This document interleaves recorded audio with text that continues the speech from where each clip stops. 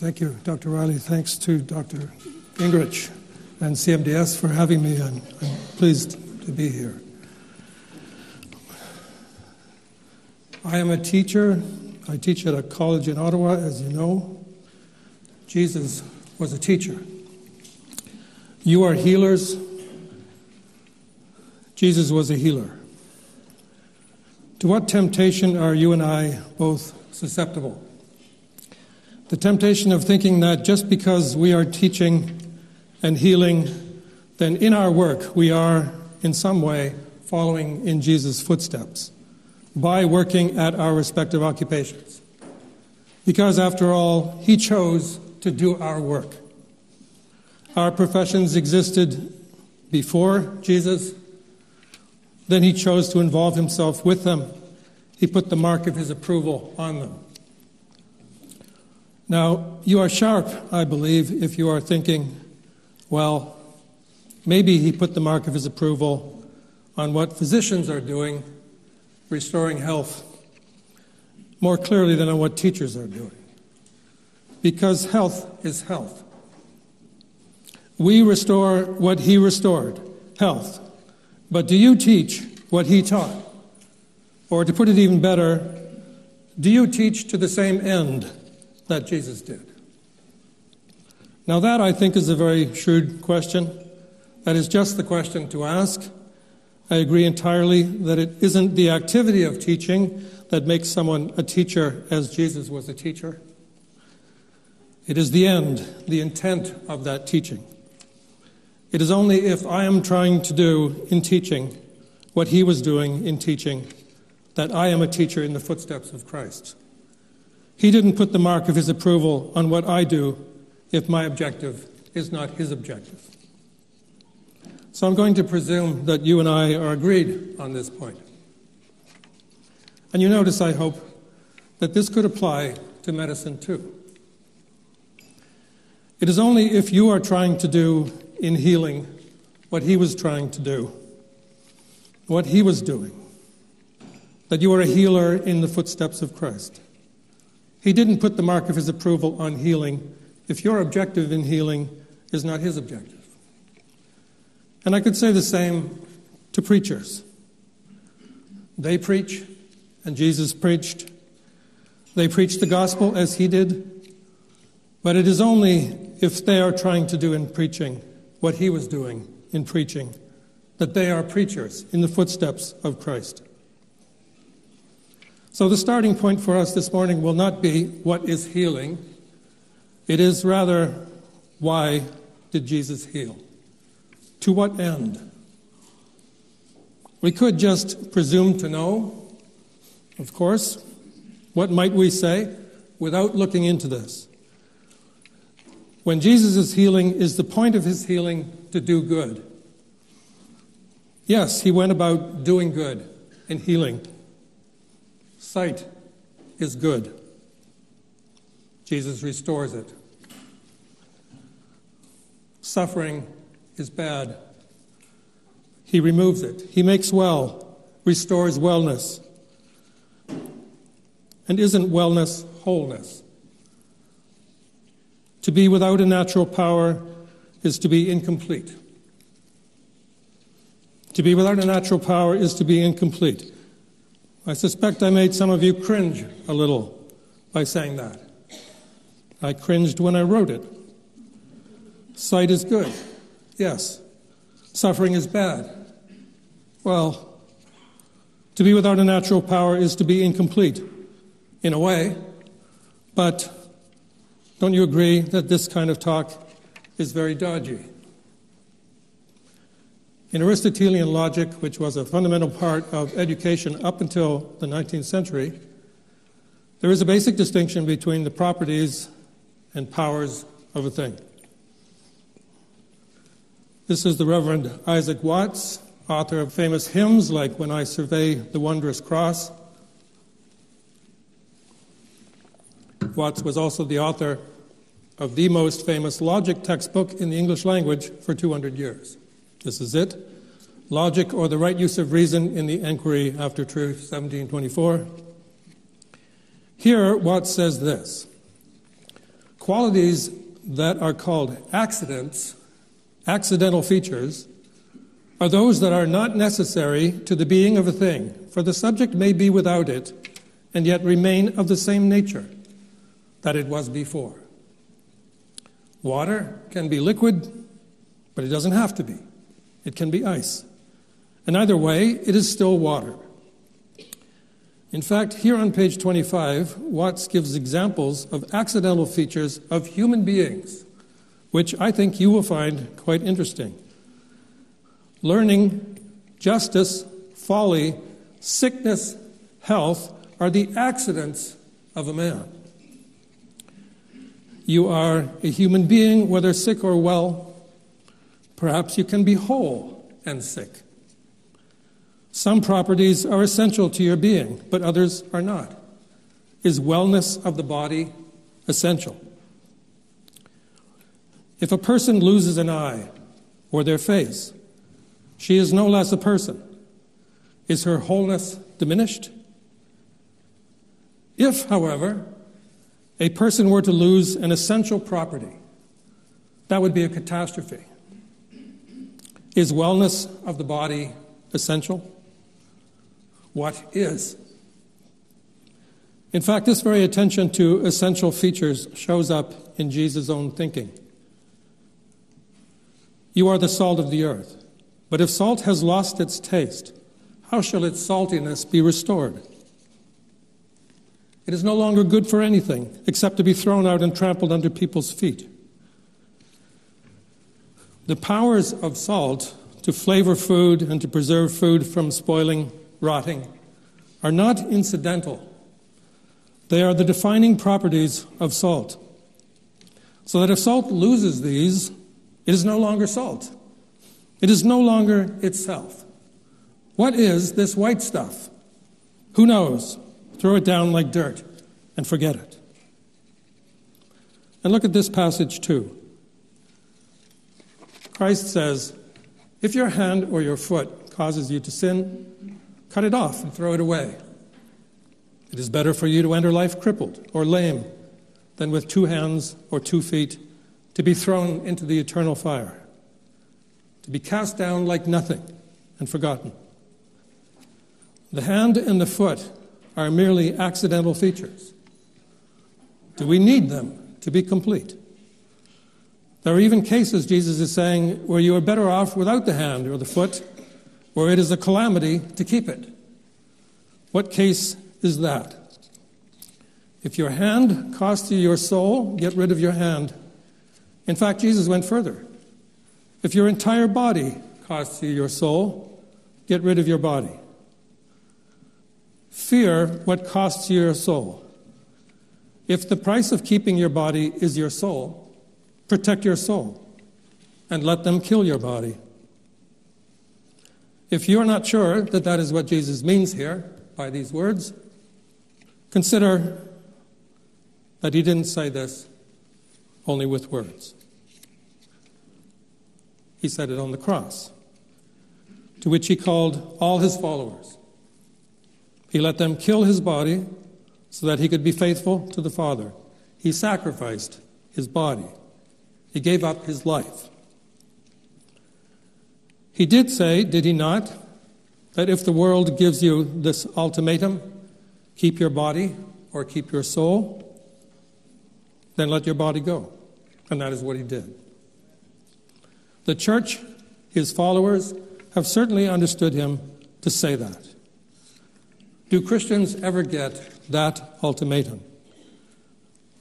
Yes, they do. Soldiers walk into your church and say, spit on this Bible and renounce your God, or I will shoot you here and now. They have done so from the very start, as Jesus foretold. You will be tempted, of course, to embrace what you will think of as life. Are you wrong? Isn't it life? If you walk away from this scene, are you not alive? There are terms that these gentlemen will accept for you to keep your head. Should you keep it? What did Jesus say? Well, the verses immediately before the verse on salt On the essential features, read, "Blessed are you when others revile you and persecute you. Rejoice and be glad, for your reward is great in heaven. For so they persecuted the prophets who were before you." This is a young saint. She's holding a palm frond, which is a badge of the martyr. The date palm is a special tree to the people of the Near East. Everything about it is useful. Its longevity and height far surpass human measure, so much so that in Mesopotamia it was regarded as a sacred tree. In Egypt, palm branches were a symbol of unending life and were carried in funeral processions. Its endurance and its green signal immortality, victory. Green is the color of life, the other color of life being red, and this saint wears both colors. But why are we looking at martyrs when we were asking, to what end did Jesus heal? Did Jesus heal because bodily wholeness, bodily function, biological life, or however we might choose to put it, is the main thing? No, he said it was not the main thing. And the saints understood him to say that.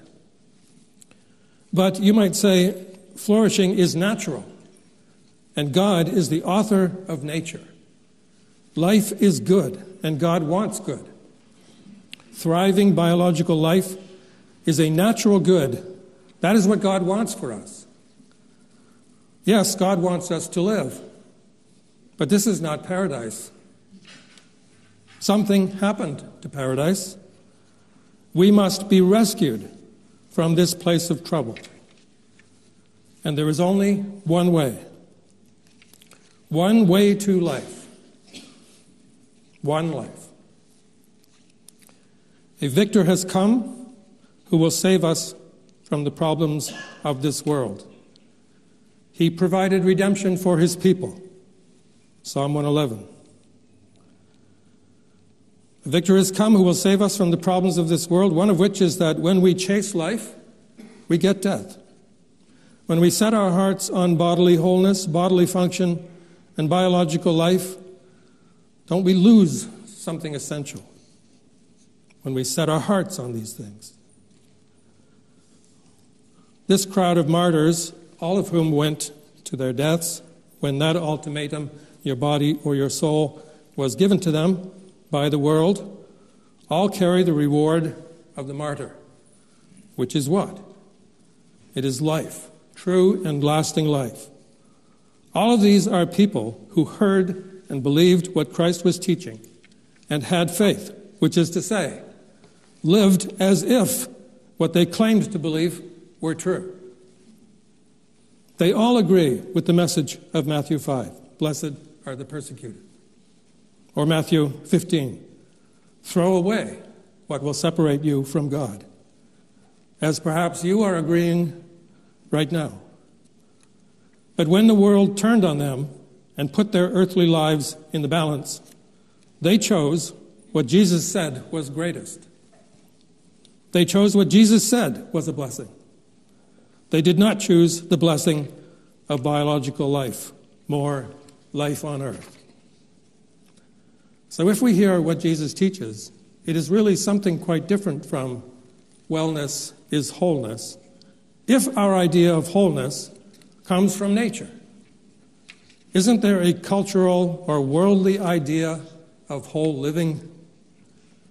If we hear what Jesus teaches, wellness is really something quite different from optimal biological wellness. Mother Teresa was not pursuing that kind of wellness by living in poverty with the sick. Is wellness or wholeness optimized biological life, or however you want to put it? Biological life is something natural, made by God, God-given. Surely it is good, but don't make it your absolute, Jesus is saying. Because we are not just organisms. There is something higher than that that is also God-given. And that thing, That wholeness, that wellness is essential. Jesus is saying that wellness is more than biological wholeness, because sometimes you should sacrifice your limb, your life, for its sake. Wellness is wholeness, yes, but in what sense? Life is more than thriving on this earth. It is thriving in eternity. We've been looking on the positive side at wellness. What about the negative side? Suffering. The Gospels say there is disease and pain, and that Jesus healed both. So what about the idea that suffering is bad? Because Jesus ended suffering, wiped pain away, we could say that suffering is bad. But doesn't Jesus leave us, in the record of his life and acts, a more complex view of this too? Indeed, he takes suffering away. But doesn't he really say the same thing about pain that he said about the body? The body is good, but you can overvalue that goodness and make goodness, earthly goodness, cost you everything. You can cling to it and lose your soul, and that is a calamity. Doesn't he really say that about pain too? Pain is bad, but you can overvalue its badness. That is, you can give escape from suffering too big a place in your life. And again, make earthly goodness, this time freedom from suffering, cost you everything. Well, does Jesus say any such thing? Jesus called and calls all his followers to the cross. And the cross is an engine of suffering. It is supremely well made for that. It is a delivery system of protracted suffering ending in death. Jesus told his disciples, if any man would come after me, let him deny himself and take up his cross and follow me. That line appears in all the synoptic Gospels.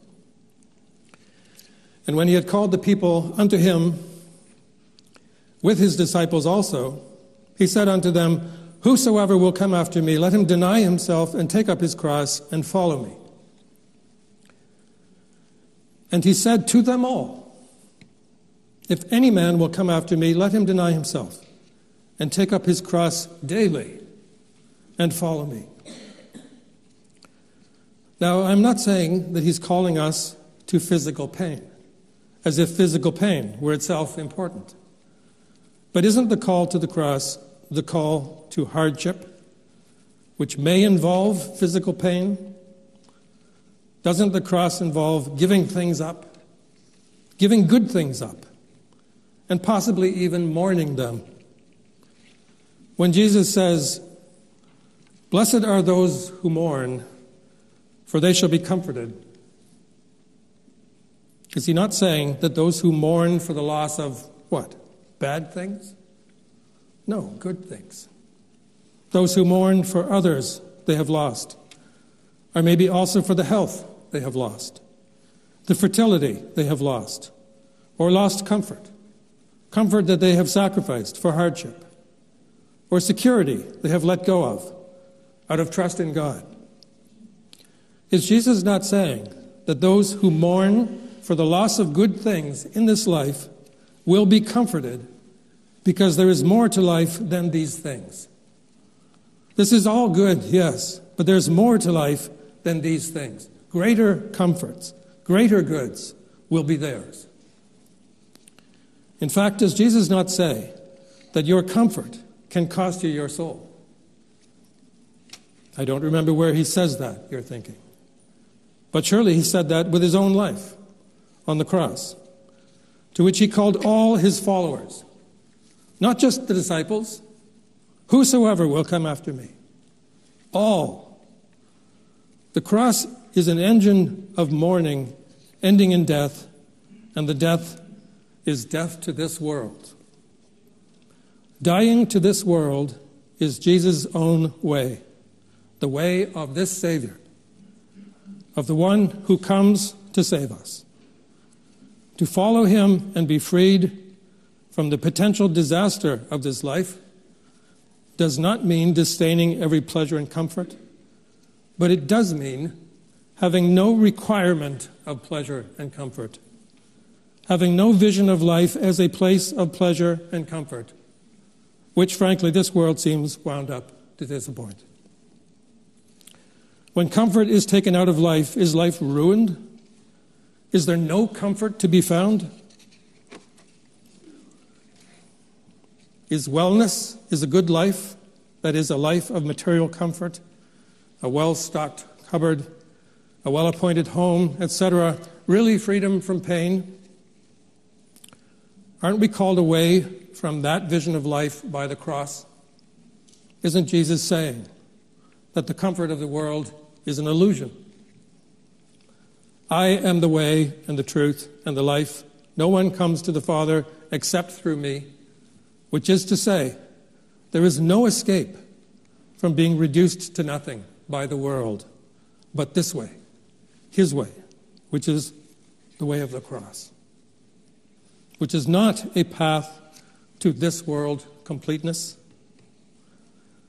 Dying to this world means taking the proper measure of this world, so that should it happen that mourning overcomes you, you have lost your health, your youth, your strength, your spouse, a child. Should it happen that mourning overcomes you, and don't you have cause to mourn right now? Yet in this mourning, you are comforted by something more secure than this world can furnish. There is a more perfect comfort given to you even now, even in the midst of your sorrows. You see it here in this picture. The love and the embrace of God. The comfort of God's love. Wellness is comfort, yes, but not earthly comfort. True wholeness, true life involves seeking comfort in some deeper sense. Wellness is comfort in the perspective of eternity, which we can know even now. And Christians in the past well knew it. This altarpiece of the crucifixion was ordered, commissioned by Christians for a 16th century hospital. To the left and right of the central scene are a martyred saint and a saint who left the comforts of the world behind for God, and yet was assailed by many afflictions in mind and body.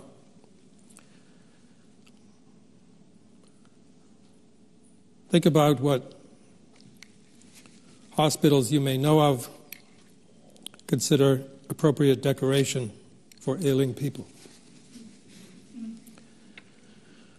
In the early 1500s, many in this region of Europe suffered from ergotism caused by tainted rye. There was a fungus called ergot, you know more about this than I do, I suspect, that grows on the grains of grasses, and when it gets into the blood, it has painful effects. Burning and convulsions, hallucinations. The psychoactive ingredient in ergot is LSD. Gangrene and loss of limbs. Ergot produces a vasoconstrictor, leading ultimately to death. Why was this painting put in that hospital? Were the patients told, suffer like Jesus suffered? God intended you to suffer. What this image told them was that this world is the valley of the shadow of death. Suffering is upon us, and yet the suffering does not eclipse the life. The suffering does not eclipse the man who is the life and who shows the way to life, and whose way to life is to depart from this world, to be in the world but not of it. And those who mourn shall be comforted. And so Christians in the past also set before themselves images of suffering saints. This is another wing of the same altarpiece. Images of those afflicted with physical and mental torments. And also images of saints who imposed the cross upon themselves and, dying to this world, lived a life of deprivation and hardship, giving freely of all they had. Anthony, whom you see here at the left, took Jesus' advice to the rich man and gave away all his wealth. He was a rich man. Lived without comfort, and yet, amidst this hardship, knew the sweetness, the beatitude, the blessedness of comfort, because they lived already, while still in the valley of tears, lived already in the kingdom. So to what end did this man heal? Was it to eliminate suffering, mourning, because that is bad and God wants good? Did he heal to make our bodies strong and healthy? But strength in this life is just a metaphor, a teaching aid for Jesus. Notice the importance to Christ of weakness. He comes to the weak to strengthen them.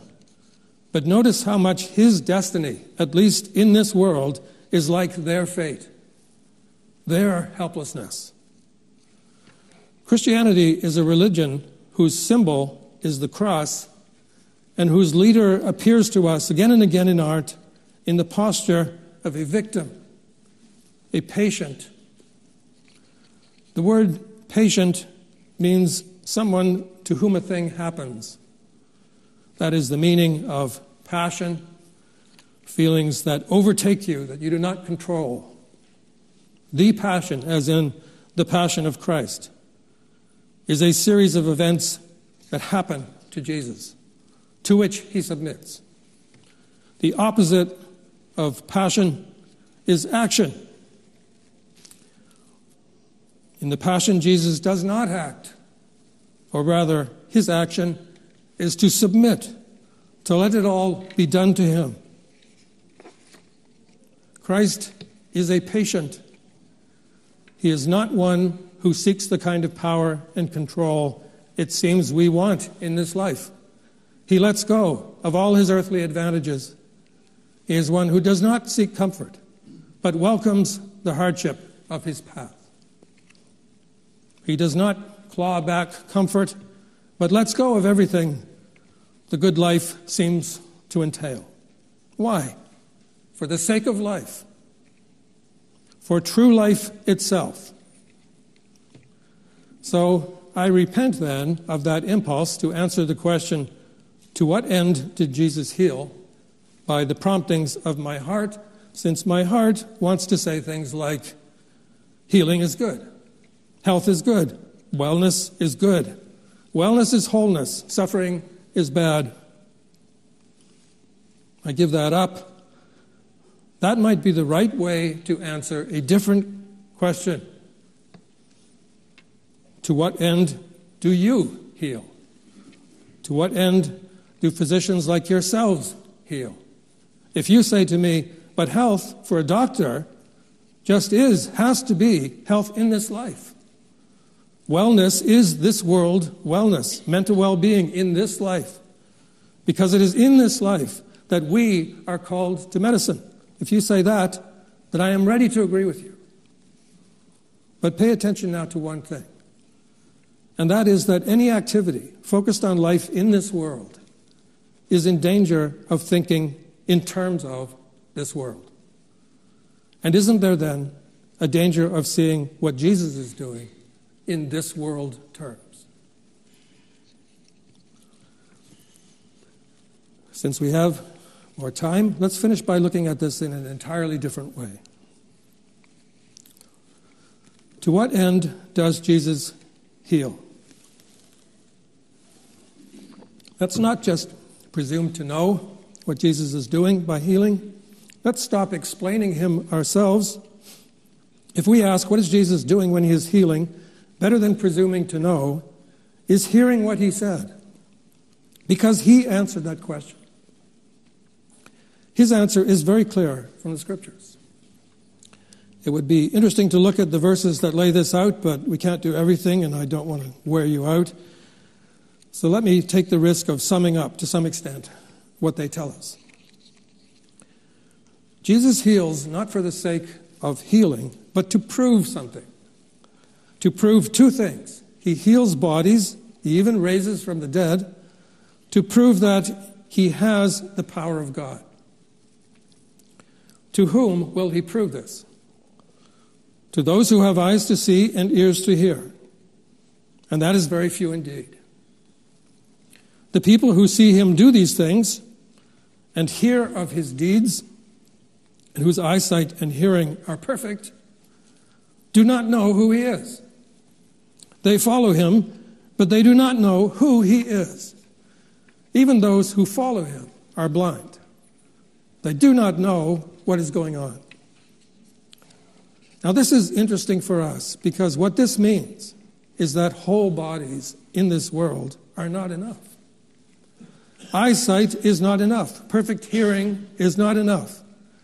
This world is in serious trouble. So he heals to prove that he has the power of God, but the proof is not the solution.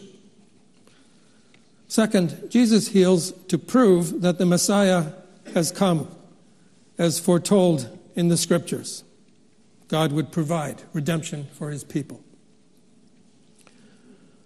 Now that proof will not take hold either.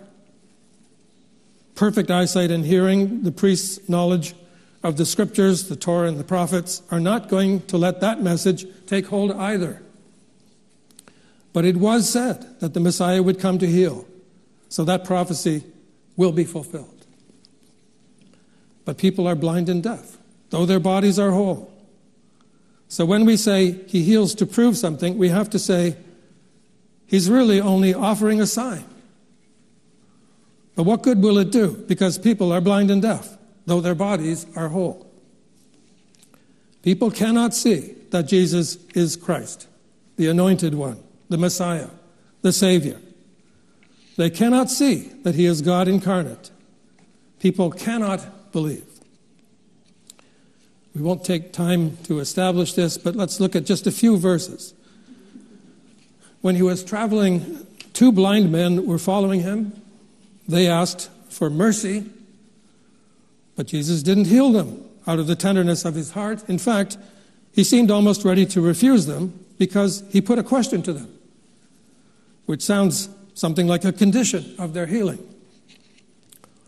Jesus said to them, "Do you believe that I am able to do this?"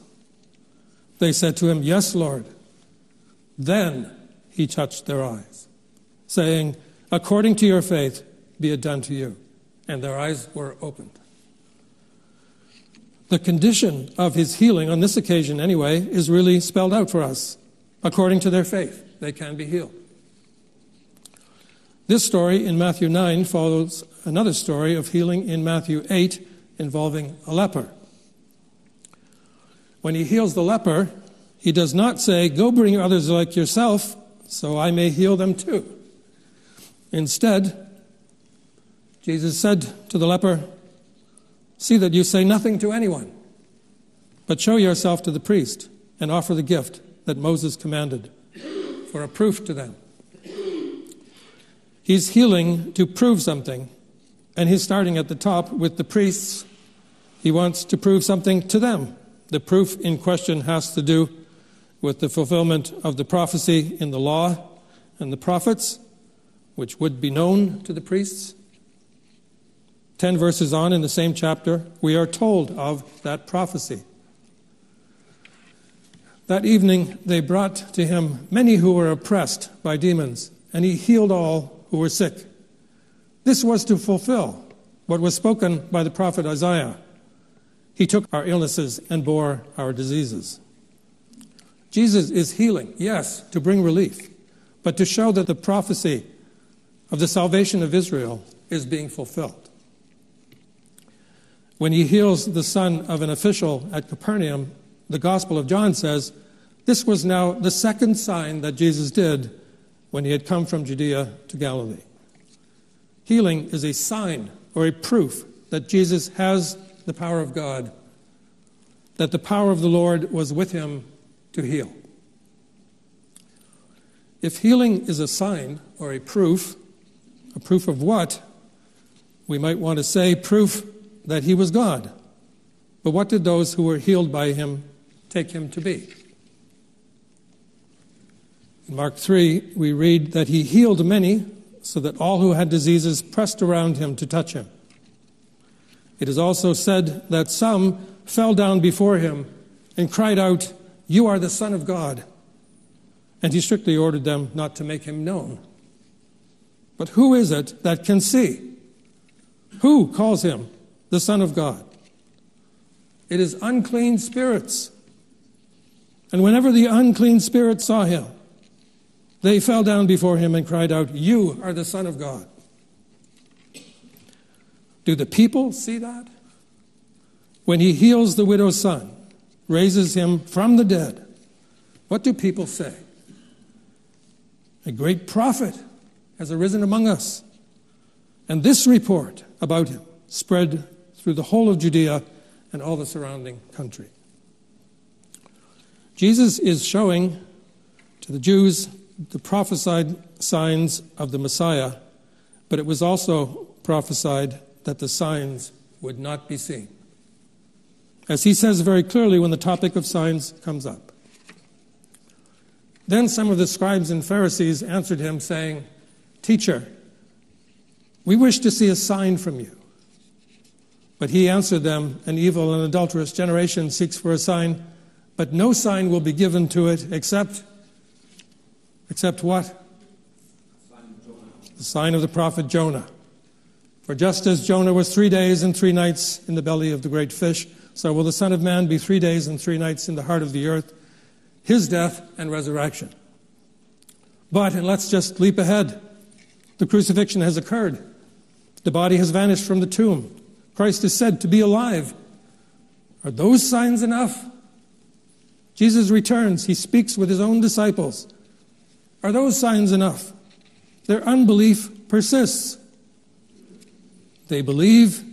Here he is, returned after the crucifixion, walking on the water as not a man, but they believe, and then they don't believe and sink into the sea. In the Gospel of John, we read, "Though he had done so many signs before them, they still did not believe in him, so that the word spoken by the prophet Isaiah might be fulfilled. Lord, who has believed what he heard from us, and to whom has the arm of the Lord been revealed?" John continues, "Therefore they could not believe, for again Isaiah said, 'He has blinded their eyes and hardened their heart, lest they see with their eyes and understand with their heart and turn.'" And this is the really important point. You can see, your eyes are whole, your body is sound. What good does it do you? You saw him healing. You saw him raise the dead.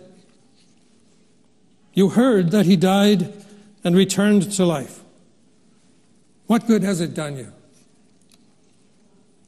Jesus restores the minds and the bodies of the ill.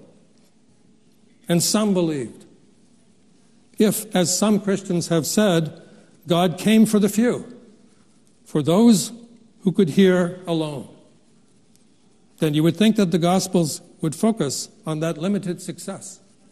But instead we keep hearing about the failure, about the proofs that failed.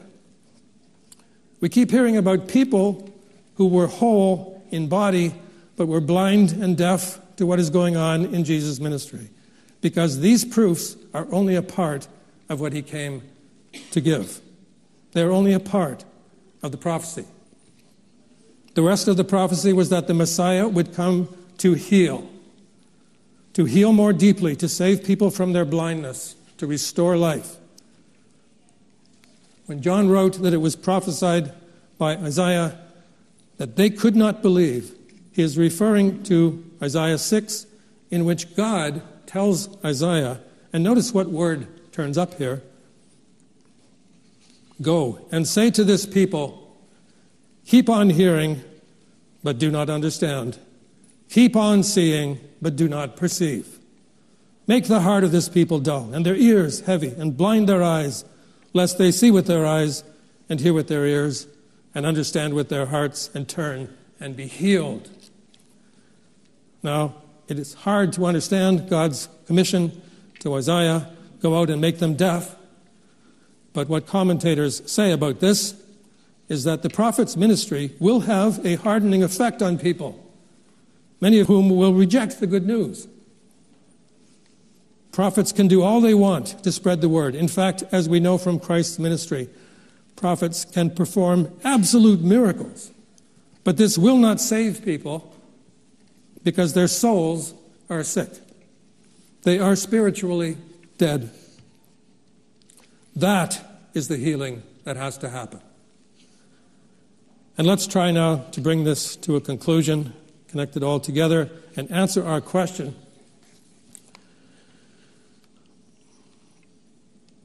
Jesus came to heal bodies and minds. Why does Jesus heal? To fulfill the prophecy that he would do so, and to fulfill the prophecy that healing people's bodies would not help, because they are spiritually blind and deaf.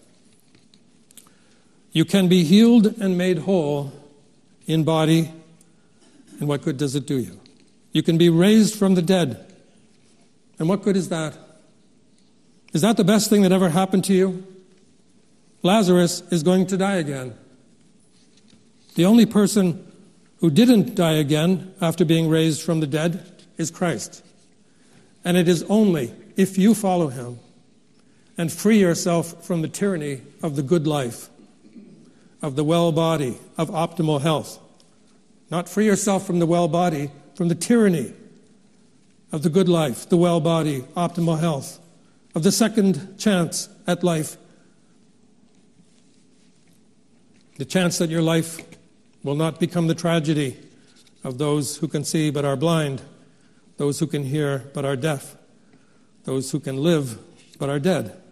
Is the good life good? Yes. Is the well body good? Is it good to have a well body? Yes. Is optimal health good? Is it good to have the best health you can have? Yes. Is it good to have a second chance at life, to be brought back to life after the heart attack? Absolutely. But it is all for nothing. It is all just smoke and wind, nothing. If you have all that and lose your soul, if you clutch at these things so much that you never throw away the benefits of living well, if you don't throw this life away by following the Messiah who shows you the way out. There is no evil in those good things, but there is evil in the way they become the focus of our lives. Because if they become the focus of our lives, then we have lost our lives. We have been killed off by them.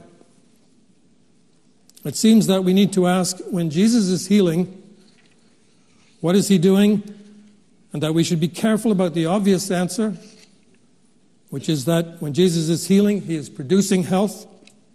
He is making well, making whole. Is he?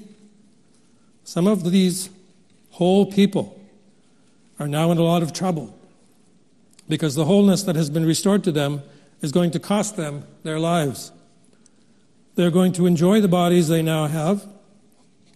They're going to walk hither and yon with these new legs they've been given and get into all kinds of trouble.